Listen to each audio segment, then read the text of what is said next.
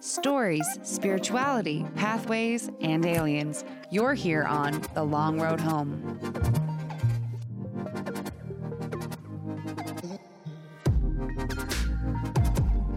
Hello, everyone. Hello. How you doing out there? How's it going? How are you? Me? Everyone? I'm hot. I'm sweaty. I'm full of chicken.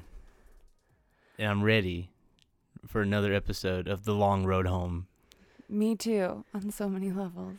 Yeah. Shout out to El Camino in Bozeman, Montana for their amazing chicken sandwich. So good. Y'all, Delicious. It's a little taste of home, really. Oh.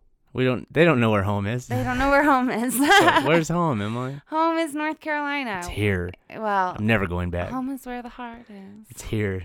My heart is in my body. I travel with that. It's an important piece of luggage. Well, before we really dive into this episode, I wanted to talk about something that I found on the internet during the last round of research. Y'all, this shit is pretty weird. It is strange. So we were looking for gray alien stuff, right?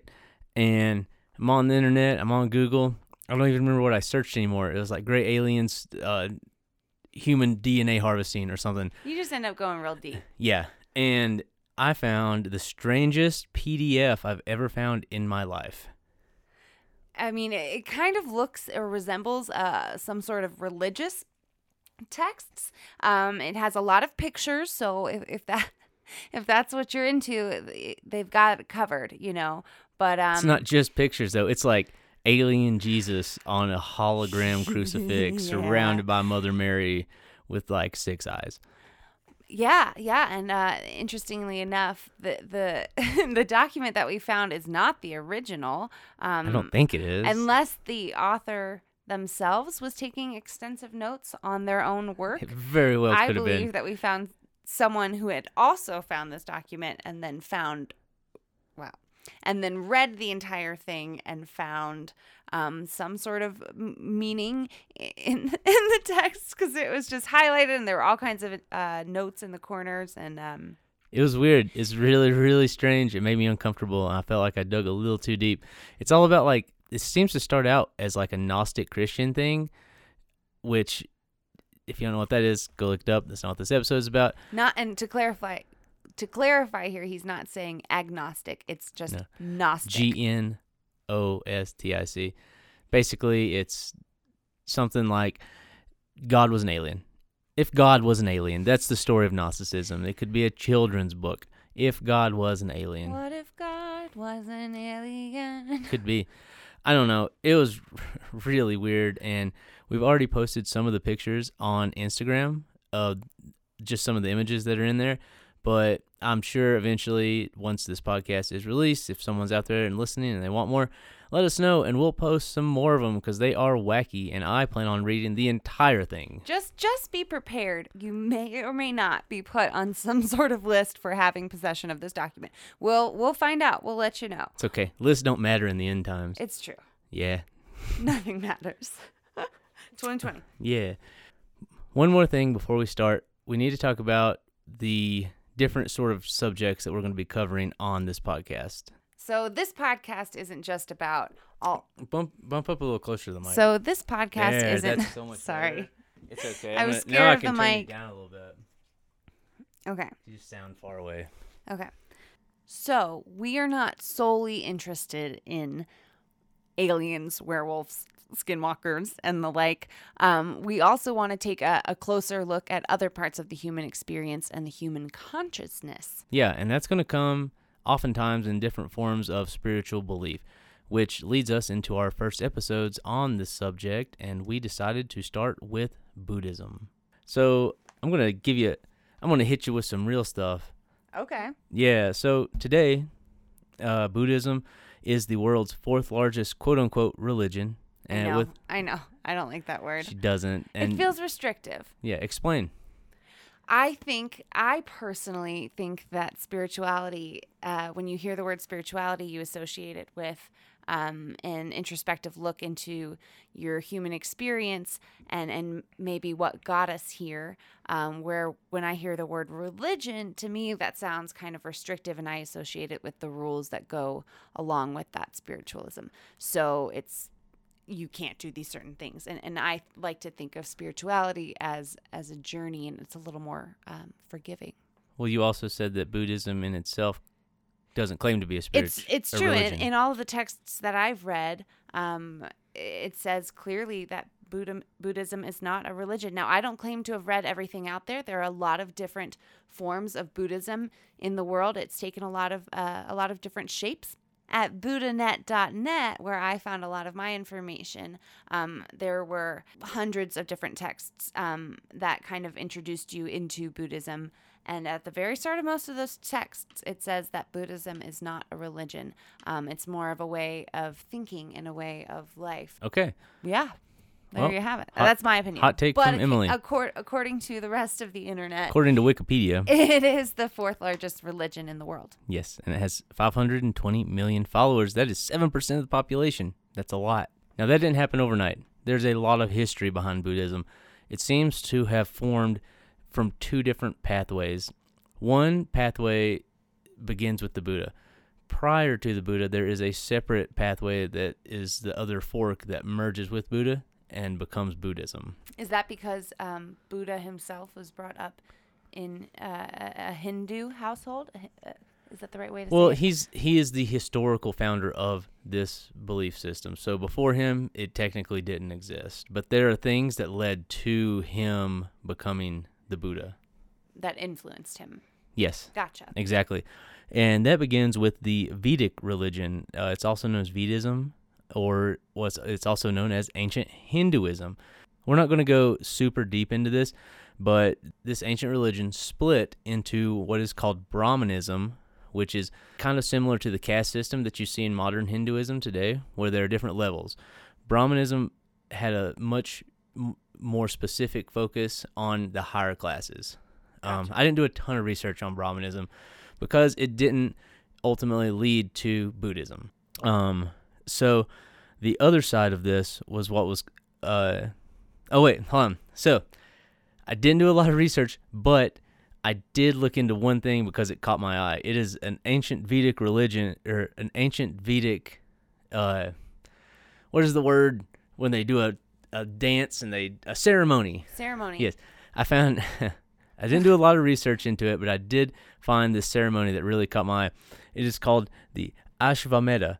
I think that's how you pronounce it. It is a horse sacrifice that only a very powerful king, or I don't know what they're called. What would you call a Vedic king? A powerful Vedic leader could do. So this is super weird. Like, just to think that people used to do this type of stuff is crazy. So an ancient king would use this to prove their imperial sovereignty. What they would do is they would take a horse, and some texts say it had to be like a white stallion or a white, like, spotted stallion. For several months, they would prepare the horse, doing different ceremonies. They would bathe it and things like that. The king would also undergo different cleansing ceremonies, and the horse was released. The horse was followed by hundreds of soldiers throughout the land. They were not allowed to drive it. They couldn't lead it. They just followed it. Huh.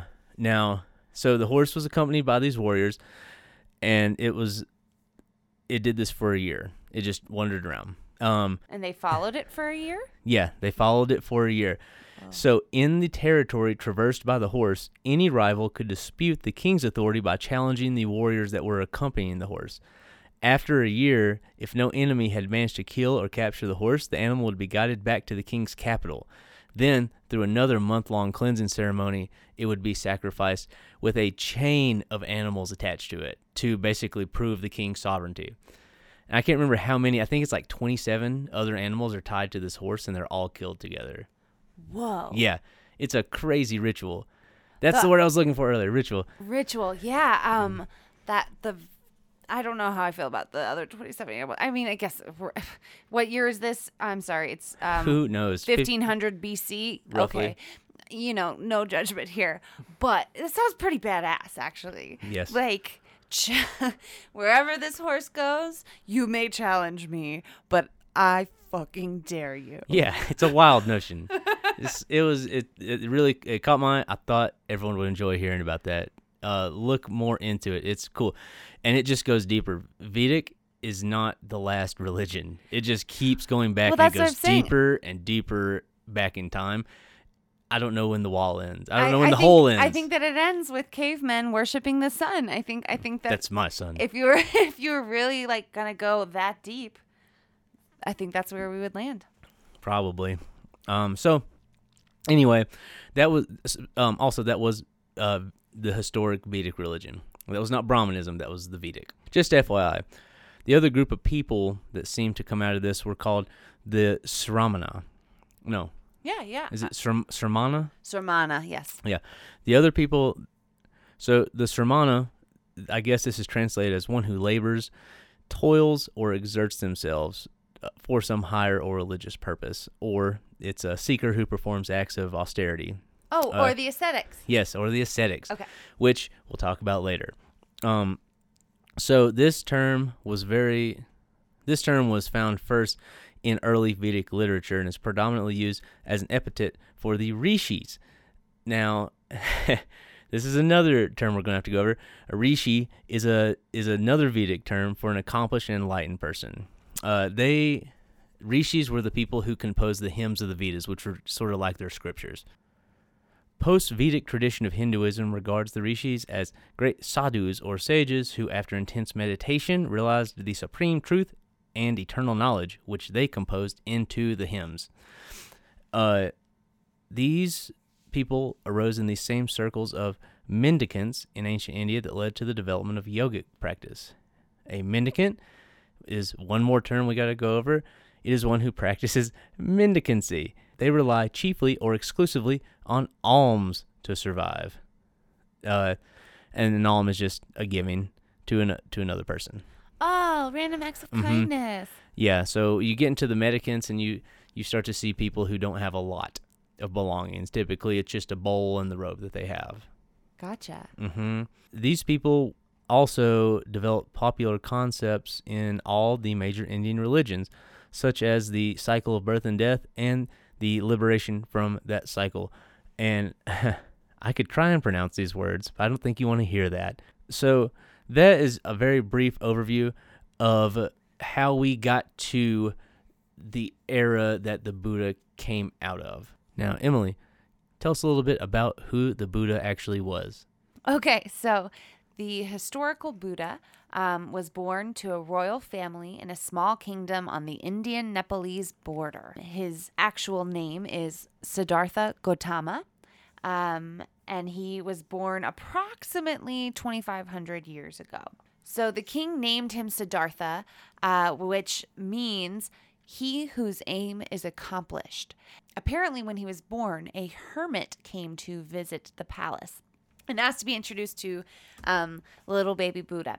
And I guess the king and queen were okay with this. I'm not sure what was going on back in approximately 500 BC, but they handed the baby over to this hermit, and he claimed that he had a vision of the child.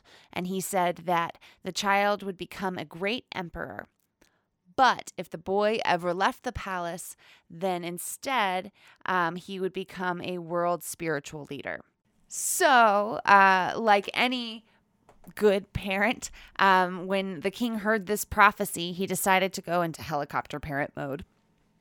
And he locked down really tight around Siddhartha and decided that he wouldn't witness anything terrible in his life. His palace was like a little bubble. The Buddha was a young bubble boy, so much so that when flowers in the palace lost their petals, the servants of the palace had to go and clean them up really quickly so that young Buddha would not witness things withering away. Does that make the hermit Marley Shelton, Chloe from Bubble Boy? No one, anyone? Is that too vague of a reference? Yeah, I think a little bit. Are you talking like OG Bubble Boy with John Travolta? No, the stupid one with Jake Gyllenhaal. It's from 2001. Wasn't there one with John Travolta? I don't know if it was called Bubble Boy. That one is. Come on. That was so dramatic. Aren't they all? But anyway, yeah, the king, he decided to just completely overcorrect, and he didn't want his young child to see anything bad, so that way he would always want to stay in the palace. And young Siddhartha longed for nothing. He got everything that he wanted. He always had a full belly. And at the young age of, I believe, 16, he was actually married off to the love of his life, who apparently they had been lovers in previous lives. Now we're getting in a little deep here. But he did marry and have, I believe, a child? He had a son. A son. That's right. Mm-hmm. So, as he's coming of age, he starts to get a little antsy, and he decides to convince his father the only way that he can be a true leader of his kingdom was to go outside of the palace and explore and learn about the world.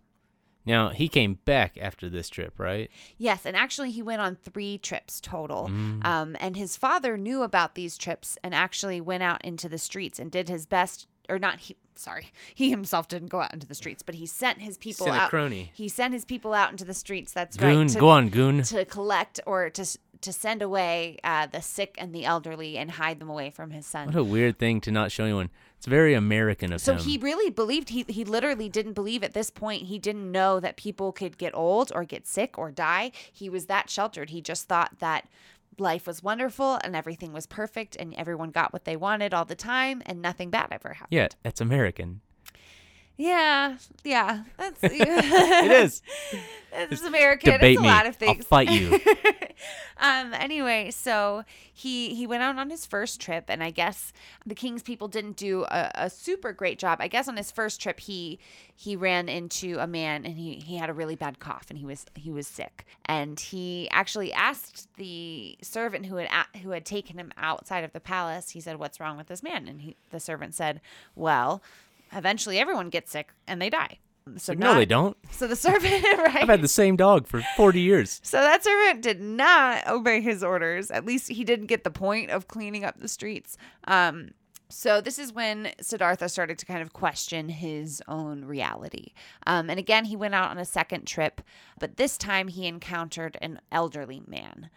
Now he's encountered somebody that was sick. He realizes that people can get sick. And then the second time he encounters an elderly person, and he realizes that people can get old. And then the third time that he goes out, he finds a dead body. And so now all of the bubble is popped, the bubble is burst. Everything's the earth is crumbling from underneath of him, and he realizes that there essentially is suffering in the world. And this is where we really see his life take a turn. And this is where we see Siddhartha begin his journey down the spiritual road of Buddhism. He abandons the palace. He abandons his wife and children, but we're not going to get into that. He explains it, kind of. He does explain it. I'm not. He was 16. I Yeah. mean, come on. He was 16. What were you doing when you were 16? We can totally cut that. Whacking it. That's what you were doing. I A bunch of sickos. Okay. Not you. Oh my god. Maybe you. I wasn't. Trust me. Most of the people I knew were. Anyway. But really, this prompted him to start questioning the meaning of life. And eventually, he felt compelled to leave his palace and follow the traditional Indian path of the wandering holy man. Okay. Or a seeker of truth. He became very adept at meditation under various teachers, and then he started to take up ascetic practices. Remember, we talked about those guys earlier. This is a belief that one can be free by denying the flesh. So it's essentially deprivation. Of all things, right? Of all things. And he practiced this so religiously that he almost starved to death. And that's where we get the figure of the starving Buddha. Is that correct? I believe so. And And again, we don't claim to be experts We are on not the topic, experts. on this topic. So I'm please, hardly a Buddhist. I guess we're all We're, Buddhists. we're dipping a toe in. We're really interested and we want to learn more. But if you have information to share with us, if we've said something and you don't think that it tracks, please reach out. Yeah. Anyway, so he almost starved to death. And at this point, he realized he still hasn't solved the mystery of life or death. And he also was getting really frustrated because he said that his mind was slow, but he was starving himself. So I think that probably had something to do with it. So he realized that deprivation wasn't the way. And he also realized that living in the life of luxury wasn't the way. Gotcha. And that this wasn't bringing you any closer to the mysteries of life. In the Enlightenment. The Enlightenment. Thank you. Sorry. Mm-hmm. So this is, I guess, apparently then he ate a bowl of rice milk. Everyone got mad. And the aesthetics, I believe that he was with 5. But again, I say You know how when you're hungry and someone opens up a moon pie and they eat it in front of you? I'd be mad too. They were like, what are you doing? They thought that he had given up.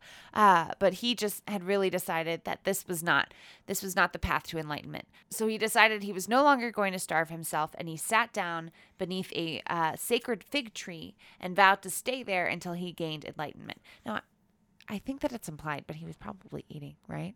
I think so. And at this point, because he's going down now he's going down now what is known as the middle path. And it's somewhere in between complete starvation and complete indulgence. That's right. And he stayed under that tree and meditated for approximately 40 days.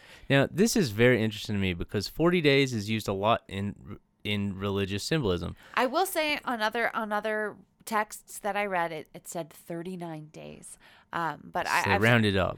Maybe some people have rounded up.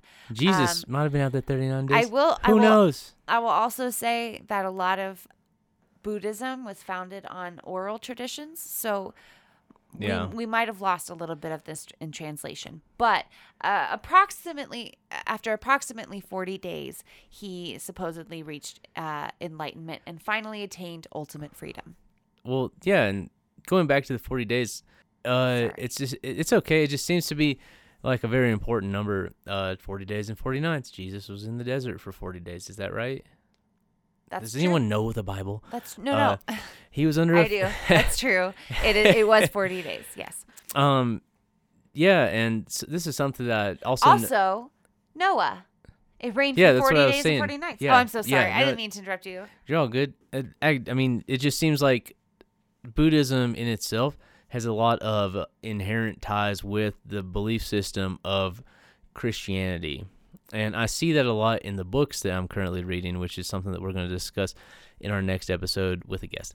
But they use a lot of Christian references to connect Buddhism to the Western belief system, I think. And I just find it really interesting that they seem to cross over so much in that way because, honestly, when I think of Christianity, I see a lot of negative connotations in my own mind simply because of the way that, post-McCarthy era Christianity has become so prevalent in America. I think there are some good values in there, but it has been absolutely just poisoned with some really extreme views. But underneath it all, there is a value system that is very closely related to what some other people do see as a more peaceful and intrinsic religion. I believe it's that way with any religion. There's always going to be extremists. There are, and I didn't do a lot of research into it, but there are Buddhists who do believe that there are other people who need to die because of their belief systems. So they are out there. But really? Yes. That's so interesting. David Nichtern talks about it on one of his discussions with Duncan Trussell in his podcast. I guess, everyone thinks differently, and when you're reading a text, there's a lot of different ways that you can interpret it, whether we like it or not. Mm-hmm. So, according to thebuddhistcenter.com, Buddhists believe that he reached a state of being that goes beyond anything else in the world. If normal experience is based on conditions, upbringing, psychology, opinions, perceptions, then enlightenment is unconditioned. A Buddha is free from greed, hatred, and ignorance, and characterized by wisdom, compassion, and freedom. Enlightenment brings insight into the deepest workings of life and therefore into the cause of human suffering, the problem that had initially set him on his spiritual quest. Now, a lot of the words that they use such as compassion and insight, I think they have a different meaning in the Buddhist belief system. Compassion doesn't mean you look down on someone who is poor or broke. You look at someone with the idea that within them is the potential for enlightenment, and you see how great of a person they could be, and it helps you make a connection and better not understand the crazy bullshit that's coming out of their mouth, but understand that there's a reason that crazy bullshit's coming out of their mouth, and you can have a better discussion with someone through that to help them become more enlightened and gain more insight. That's right. The Buddha taught many things, but the basic concepts in Buddhism can be summed up by the Four Noble Truths and the Noble Eightfold Path. So after those 40 days, when Buddha had reached enlightenment, he actually went back to those 5 ascetics that he had been deprivating himself with, and he shared with them what he had learned, and he started with these 4 noble truths. That was his first sermon. Yeah, sermon. Jinx. You owe me a soda. Oh, wait. I owe you a soda. You failed. I've bested you. I lost. You've been bested. Do I owe you 2 sodas? Anyway, so let's dive into the 4 noble truths. What is the first noble truth? The first noble truth is that life is suffering. Great. I already knew that. Is that something that you didn't already know? The first noble truth is this: there is suffering, or dukkha. Dukkha should be understood. Dukkha has been understood. So again, there is suffering. In case you didn't already know, life is suffering. So we want to be careful with this first truth. It sounds depressing, right? Up front, there is suffering. It's not necessarily inviting, right? Especially for those who maybe have not sought out enlightenment in the past, right? Most people don't. You want to be careful with the wording here. It is not I am suffering, or you are suffering, or we are all suffering. It is simply there is suffering. When we say I am suffering, it conveys a sense of, I am somebody who is suffering a lot. This suffering is mine. I've had a lot of suffering in my life. Then the whole process, the association with oneself and one's memory takes off, and you start to remember your childhood and so on and so forth. And now you've kind of lost the point of what you were trying to seek out in the first place. So we want to just say simply, there is suffering. And when we say that, you're able to kind of remove yourself from the equation and just see it as it is, and look out at your fellow human and see that they also have suffering. To let go of suffering, we have to admit it into the consciousness. But the admission in Buddhist meditation is not from a position of I am suffering, but rather there is presence of suffering, because we are not trying to identify with the problem, but simply acknowledge that there is one. And before I get any deeper into the Four Noble Truths, I wanted to let you know I got a lot of my information today from a book called The Four Noble Truths by, and I'm so sorry, I'm going to butcher this name, Ajahn Sumedho. And I found this book on buddhanet.net. They have a very extensive library. It's a really great way to look into what Buddhism is all about. And they even have different levels. You can look into Buddhism for beginners, Buddhism for scholars, and so on and so forth. I'm just rambling about buddhanet.net, but it's really cool. It's really cool. Check it out. Anyway, so to sum up the first truth, these are the 3 aspects of the first noble truth. This is the formula that we must use to apply in reflection of our lives. Whenever you feel suffering, first make the recognition. There is suffering. Then it should be understood. And finally, it has been understood. This understanding of dukkha is the insight into the first noble truth. Okay, second noble truth. It also has 3 aspects. There is the origin of suffering, which is attachment to desire. Desire should be let go of. Desire has been let go of. This is also known as pariyatti. The second noble truth states that there is an origin of suffering, and that origin of suffering is attachment to 3 kinds of desire. Desire for sense pleasure, kamatana, desire to become, bhavatana, and desire to get rid of, bhavavatana. This is the statement of the second noble truth. Okay. What does that mean? So, Tell me. I mean, think about the first one, desire or tana. This kind of desire is wanting to sense pleasures through the body or other senses, and always seeking things to excite or please your senses. I'd believe that. So what brings us pleasure? Yeah, I'm a gear junkie, so I 100% understand this feeling of craving. Yeah, and I mean, it could be as simple as you are enjoying a good meal, and you take a bite of your food and you desire to have that next bite. It tastes so good and that you desire the next one. It actually, in a lot of readings that I came across, it said to exercise or to try out different exercises with this desire. So the next time that you're eating your meal and it's something that you really enjoy, take a bite and see that physical reaction for that longing. Gotcha. Try to notice it. The second aspect of the second noble truth is the desire to become something. We get caught in the movement of striving to become happy, seeking to become wealthy, or we might even attempt to make our life feel important, right? Who isn't guilty of that? Not me. Right. That's bullshit.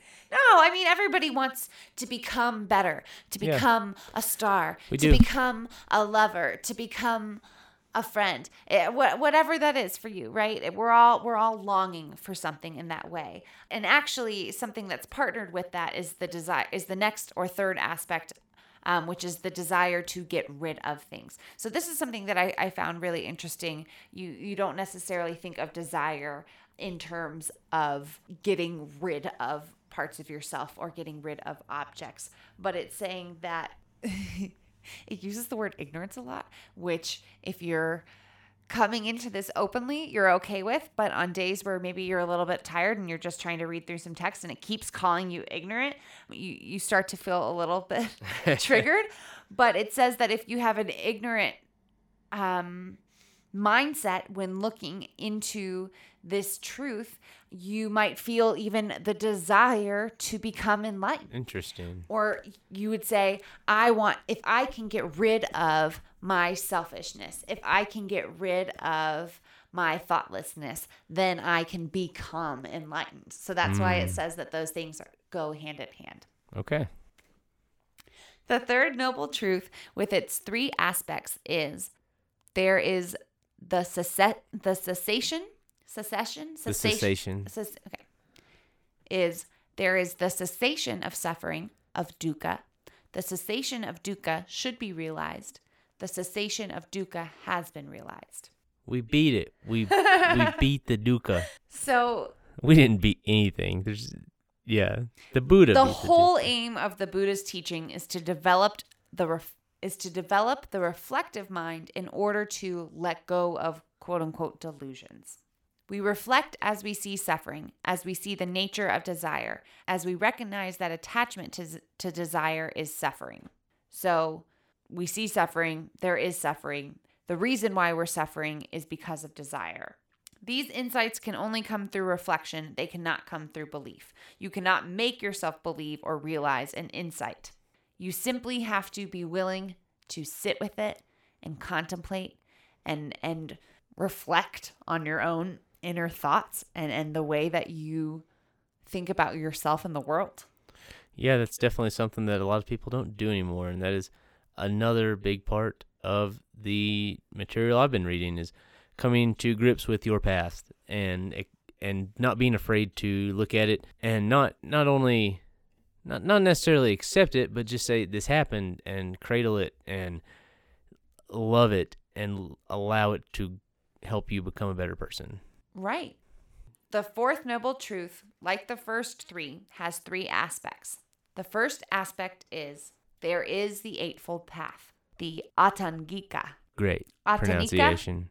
Atangika. I don't even see that word, so. Atangika Maga. Oh, sorry. Ew. I'm going to say it the other way because there's another way. Araya Maga or Ariya Maga. The fourth noble truth, like the first three, has three aspects. The first aspect is there is the Eightfold Path, the Ariya Maga.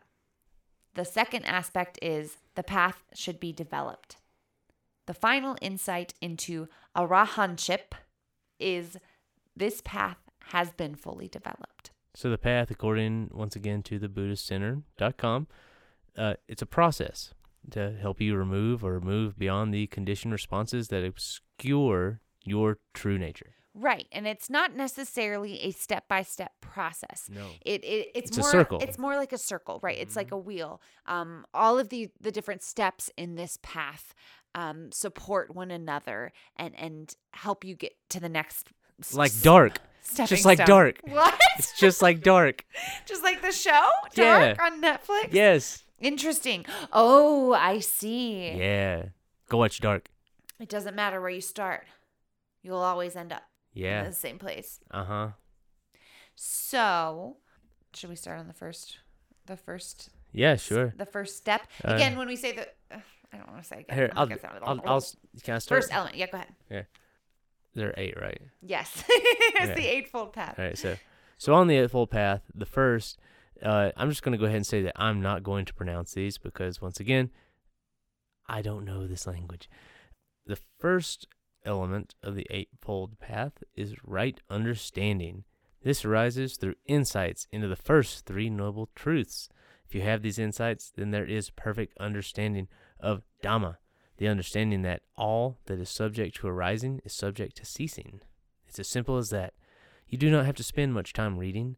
All that is subject to arising is subject to ceasing to understand the words, but it takes quite a while for most of us to really know what the words mean in a profound way. Right. With right understanding, you have given up the illusion of a self that is connected to moral conditions.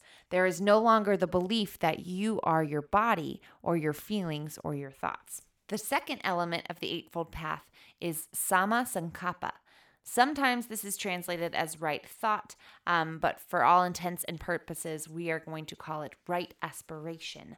It is important to see that aspiration is not a desire.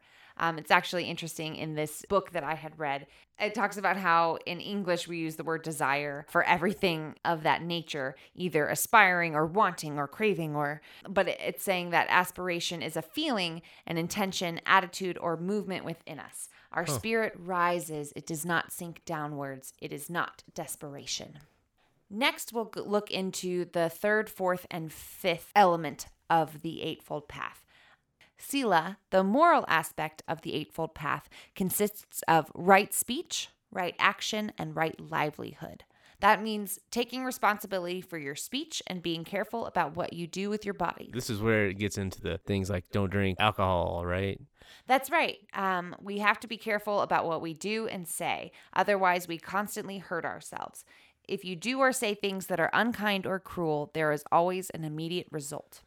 Your body is a temple. That's right. And you should also be kind to your fellow man. Wash your hands. Take care of yourself. Take care of others. Also, it talks about your livelihood. You shouldn't have a career that hurts others, whether that be pharmaceutical sales. Don't do bad things. Killing is badong. What? That's a Kung Pao reference for all you movie lovers out there. And the thought is that right understanding and right aspiration have a definite influence on what we do and say. So Panyana, or wisdom, leads to Sila, right speech, right action, and right livelihood. The final 3 are right effort, right mindfulness, and right concentration. They refer to your spirit or your heart.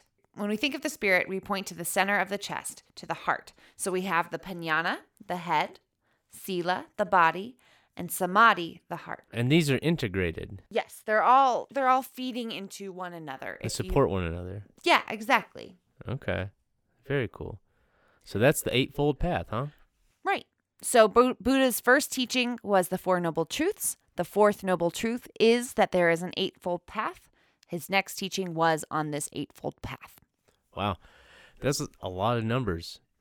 Well, the reason that they use a lot of numbers is because Buddhism was traditionally oral. Sorry. It's not a dirty word. I know it's funny. It's just funny. Buddhism started as an oral tradition. So it was easier for people to remember Four Noble Truths, Eightfold Path. That makes sense, actually. And so on and so forth. Cool. It was easier for them to memorize and then share with others. It's awesome. Well, that's where we're going to sort of leave you with the belief system for now, I think, right? We could it's go a lot a to go deeper. in. That's really just skimming the surface, though, of what Buddhism encompasses. That feels like, to me, a lot of information. It is. It is. Yeah. You know, when you look at it in depth, it can become a little overwhelming. Really, if you can kind of pull back and look at it, I think that it all seems to make sense. Those are the actual lessons from the Buddha. Right. And this is the foundation of Buddhism. So you could go a lot deeper, and it goes a lot. You could go a lot deeper, but that's where we're going to go today. I would also like to go into some of the actual things that the Buddhist philosophies do encompass. So there are some ideals at the heart of Buddhism that are collectively known as the Three Jewels. Based off more information from the Buddhist Center, there are some ideals at the heart of Buddhism that are collectively known as the Three Jewels or the Three Treasures.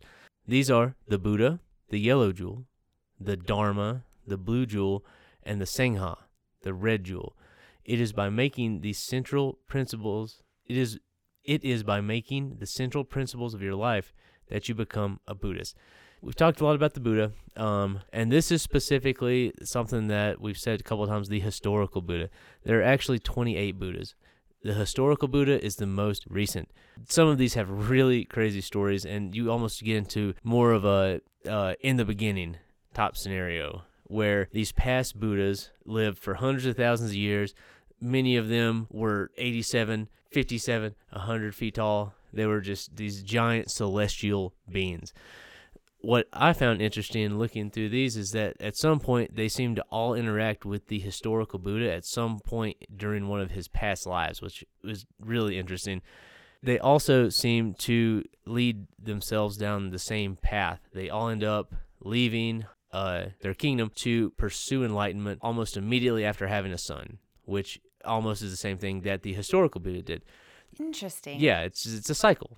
Well, and if you listen to David Nichtern or the Duncan Trussell Family Hour podcast, don't they say that in some forms of Buddhism, we are all Buddhas? Yes, that is called the sacred view, and that is why why Buddhists that believe that try not to hurt anything, because inherently we all have the Buddha within us, and that makes us all very special. Now, in this philosophy, the Buddha refers to both the historical Buddha and the ideal of Buddhahood itself.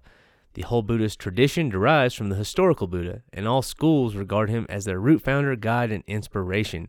Going to the refuge to the Buddha means seeing him as your ultimate teacher and spiritual example. It also means committing yourself to achieving Buddhahood, enlightenment for the sake of all beings, which means that you aim to become someone who sees the nature of reality absolutely clearly. So that is the first jewel. The second is something called the Dharma. Now, the Dharma primarily means the teachings of the Buddha or the truth that he understood. The Dharma also has some other meanings. For Hindus, Dharma is the moral order of the universe and a code of living that embodies the fundamental principles of law, religion, and duty that governs reality. Dharma almost feels like physics in a sense to me. It's saying that there are things in this world that are a certain way, and we see them as that. That meaning is usually associated with the lowercase Dharma. Lowercase d in this case. It translates to the way things are. That's from thebuddhagarden.com. But yeah, so when you hear the word Dharma, it can be used in a couple of different ways, so it's good to take it in context. But when speaking about Dharma in terms of Buddhism, it primarily means like the teachings or the texts of Buddhism, right? Or the truth, I should say. Essentially, Yeah, I think The that's a truths that good he way to taught? put it, Okay. I suppose. But in the second sense, Dharma is the teaching that was born when the Buddha put his realization into words and communicated it to others at Sarnath in northern India. The occasion is traditionally referred to as the first turning of the wheel of the Dharma, and the eight-spoke Dharma wheel is a common emblem of Buddhism, which is the Eightfold Path. Gotcha. Yeah, and it refers to the whole entirety of the Buddhist canon, so Buddhist scripture that is seen as canon in the belief system. So all the books you see, things like that, if they are observed as canon, they are part of the quote-unquote Dharma. So you start to see Dharma as a noun that encompasses a lot of different things. So you have the Buddha, and you have what you learn from the Buddha. Yes, the Dharma. Right. Mm-hmm. And then what's the Sangha? The Sangha is the community. We are family. Yeah, I mean, essentially, so really what it's saying is we need a spiritual community. When one or more are gathered in my name type deal, right? So this is a big part of Buddhism as well. The Sangha refers to the people with whom we share our spiritual lives. We need guidance of personal teachers who are further along the path than we are, and the support and friendship of other practitioners. This is a very important concept because Buddhism is not an abstract philosophy. It's a way of approaching life, and therefore it only has meaning when it is embodied in people. So that community is very, very important in this belief system, and it's a way for people who are having trouble with their meditation and feeling like they don't have enough energy to give to come in and ask for help from others to get to where they need to be. That's really beautiful. It is. It's really nice. And I will say, sidebar, if anything that we have been talking about today has spoken to you as an individual, look within your community for local Dharma centers. We live currently in Bozeman, Montana, which is definitely a little bit more open-minded, but still in Montana. And we actually have a Dharma center here. Yeah. And after learning a little bit about Buddhism, I'll definitely be looking into it. And I would encourage you to do the same. Absolutely. Now, the idea of the Sangha also can lead us to the idea of the Bodhisattva, which is someone on the path to enlightenment. There are different steps along the way to becoming a Buddha, which anyone can become a Buddha. We need to make that very clear. Buddha is not a god. Buddha is a person. We all have the potential to become enlightened in this way. A Bodhisattva is someone on that path. And together, the Bodhisattvas and other enlightened teachers are known as the Arya Sangha, or the community of noble ones. And those are some of the major philosophies that Buddhism sort of encompasses. Now, there is one more thing that I wanted to talk about, and it's the idea of it's not rebirth. Reincarnation. The idea of reincarnation. Now, when you hear that, people do often associate with Buddhism, but their idea is not of reincarnation, but of rebirth. And I think that's an important distinction to make. So, in Buddhism, like we've been talking about, we're constantly suffering as we attempt to reach enlightenment. Now, this is coming from Buddha.net. Woohoo! Buddha.net. Buddha.net. Thanks a lot. You helped a ton. The Buddhist traditions have traditionally disagreed on what it is in a person that is reborn, as well as how quickly the rebirth occurs after each death. Buddhism leans heavily on the idea of non-dualism, which means there's not necessarily a spirit.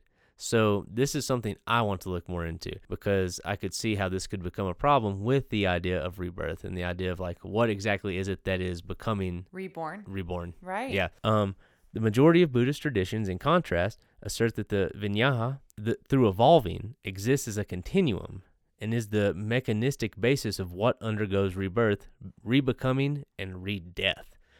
The rebirth depends on the merit or demerit gained by one's karma, as well as that accrued on one's behalf by a family member. Uh-oh. Yeah, not great. The more siblings you have, the less of a chance you got. I'm sorry to tell you. You heard it here first. Yeah. These rebirths take place within one of 5 realms, or 6 according to some other schools. Buddha.net actually says there are 10 realms. So each rebirth takes place within one of 10 realms according to Buddha.net. I've also seen 6. These 10 realms are Bodhisattva, which we talked about, Pratyeka Buddha, which means a Buddha for himself, Sravaka, a direct disciple of Buddha, heavenly beings, which you could almost consider as an angel, human beings, and then you start to go lower. You get into Asura, fighting spirits, then beasts, then preta, or hungry ghost, and the final level that you could become reborn in would be a depraved men, which is more of a hellish being. Or like a demon. Exactly. Ooh. And that's the lowest level that you Brutal. can become Now, reborn in. Would you say this is for a more specific branch of Buddhism? Am I right? I don't. In assuming that is this accepted at all levels, or I think that, like I said, they don't really have an agreement on this, but the majority of Buddhist traditions see these levels of rebirth through karma. right? And so when you say levels, would you say then that these are the intent is a funny word to use because it's like who is intending, who is deciding what is happening here, but the intent of this is that you are having an opportunity to like level up in order to reach enlightenment. Yeah, exactly. So you're spending lifetimes learning how to overcome your suffering and become a Buddha yourself, which is really, I like a lot. I like the thought of that. I do too. Mm-hmm. Another thing, just we didn't really tell you what karma was. So karma is not necessarily the result of an action. So it's like karma is basically deems you as a good or bad person, right? So you do something bad, you get bad karma. You do something good, you get good karma. But it's not necessarily even the action that's getting you the karma so much as it is the intent of what you were doing. You don't even have to do something to gain or lose karma. Well, I really like that thought or theory. I don't know if anyone else out there has watched the show The Good Place. They had a really interesting theory on what brought you into the afterlife. I don't know if we should even call it a theory. It was a TV show, but I found it to be really interesting because it was the better you were as a person, the more points that you received to get into heaven. However, as time progressed, the ability to make good choices got harder and harder because life gets really, really complicated, right? So on the show, for example, you could go and buy groceries for your grandma, but if they were not all locally sourced, then you would end up losing points. So I believe that. I mean, if you really think about it, it's like it's very hard to do something that's 100% good. So I really like the thought of it's the intention behind the action. Yeah, definitely. It's the thought that counts, right? Yeah, I mean, definitely in this aspect. So yeah, I mean, in Buddhist tradition, life aspects affected by the law of karma in past and current births of a being include the form of rebirth, the realm of rebirth, your social class, your character, and your major circumstances of your lifetime. It operates like the laws of physics without external intervention on every being in all 6 realms of existence, or 10 realms. Or 10 realms of existence, including human beings and gods. And that's Buddhism. There you have it. Right? Yeah. We figured it out. Only. Well, that's the foundation, or that's what we wanted to cover with you all. What we thought to be an accurate depiction of the foundations of Buddhism. Yes. And I would like to say that we're definitely trying to have some fun with this, but we're in no way mocking Buddhism in any way. Or oh gosh, no! I hope that's not how our this jokes. came up. Yeah, our jokes are just to lighten the podcast a little bit.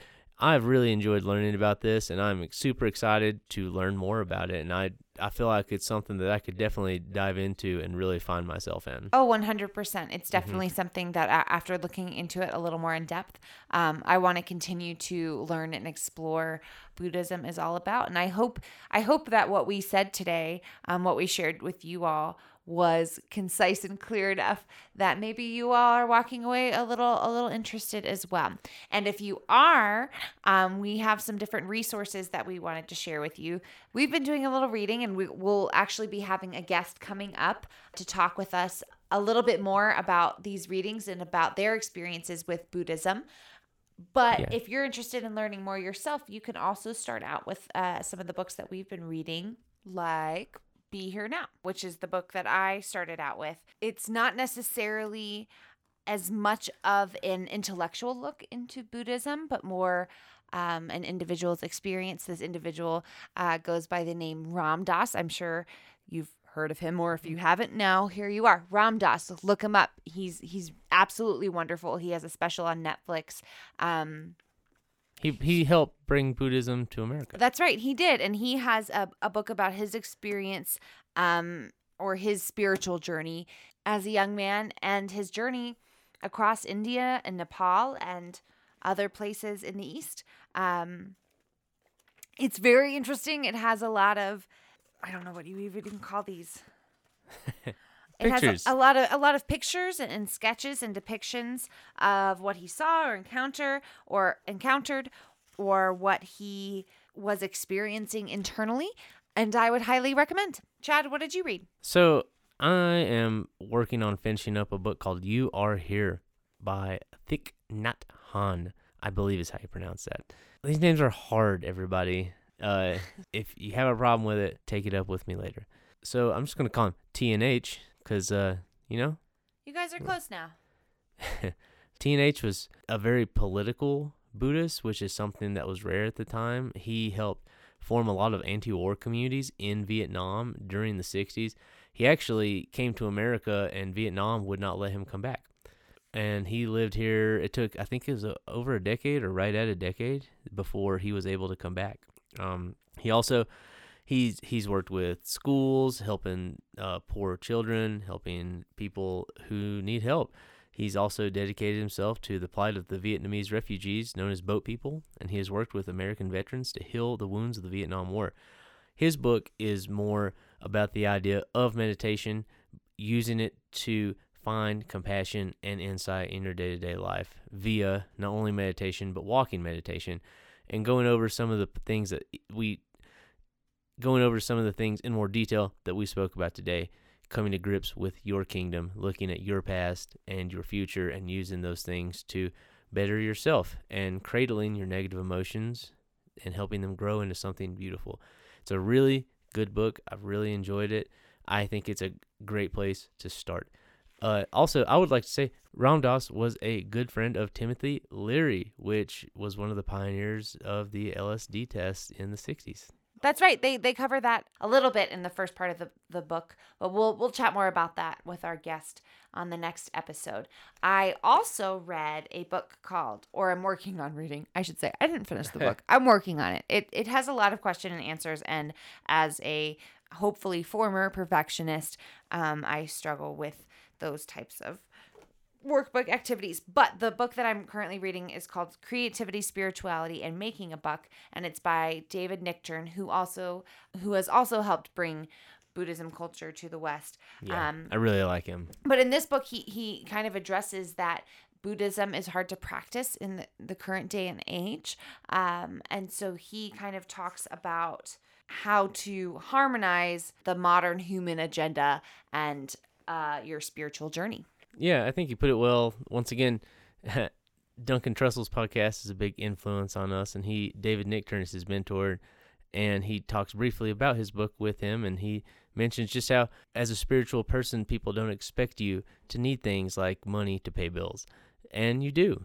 And it's a complicated world, and this book dives into how to balance those things and still feel spiritual. And fulfilled. Exactly. And a book that I have not been able to look at all yet, but I'm super excited about, and I don't know much about it, to be totally honest, is The Tibetan Yogas of Dream and Sleep. That's going to be a great read. I have no idea really what it's about. I'm looking forward to it. I think you guys should look it up. It's basically learning about the concept of dream yoga and yoga. Yeah, and dream yoga. It includes foundational practices done during the day. In Tibetan tradition, the ability to dream lucidly is not an end in itself. Rather, it provides an additional context in which one can engage in advanced and effective practices to achieve liberation. Ooh. So I'm really looking forward to this one because I used to try to lucid dream, and I only did it one time because we were smoking mugwort, and I had a terrible lucid dream where this thing ate me whole. And it's the only time I've ever done it. So I'd like to look for some more positive experiences. And as we learn more, we'll make sure to bring it to you guys and update you on what we've been reading. Yeah, we're hoping episodes like this will provide a foundation and we can give you additional information in the future in maybe some sort of mini-sode. Or just another episode that we can continue to talk about this subject, because there's a lot of information there and there's a lot to go through, and we want to be able to provide you with it, and you can learn with us. So if you're interested in learning more, please make sure to like and subscribe us on whatever platform you're using to listen to this podcast. You should also go and check us out on Instagram at _LR8_pod, where we're posting things pretty regularly. Yeah, we're trying as much as we can. And we're also going to be posting pictures to coincide with what we're talking about. So as you're listening, be sure to check that out. Yeah, and I'm going to post some pictures of that weird PDF. I've already done it, but I'll post more. Yeah, and be sure to follow us on Twitch, where we're going to be doing those streams during the weeks that we don't have an episode airing at the LRH_podcast. Check us out. We want to watch weird videos with you. We want you to come on and talk with us and ask questions. Also, if you have stories or experiences that you want to share with us, or if you have corrections for us, which we are more than willing to accept, please be sure to email us at thelrhshow@gmail.com.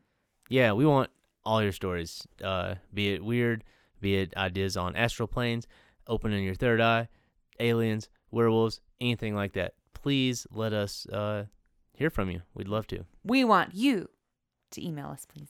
Yes. And like and subscribe and follow. Yeah, that's it. So thanks for listening. We're going to have a guest on our next episode, a good friend of ours who knows a lot more about this than we do, to discuss some of the books that we've been reading. So be sure to listen to, or be sure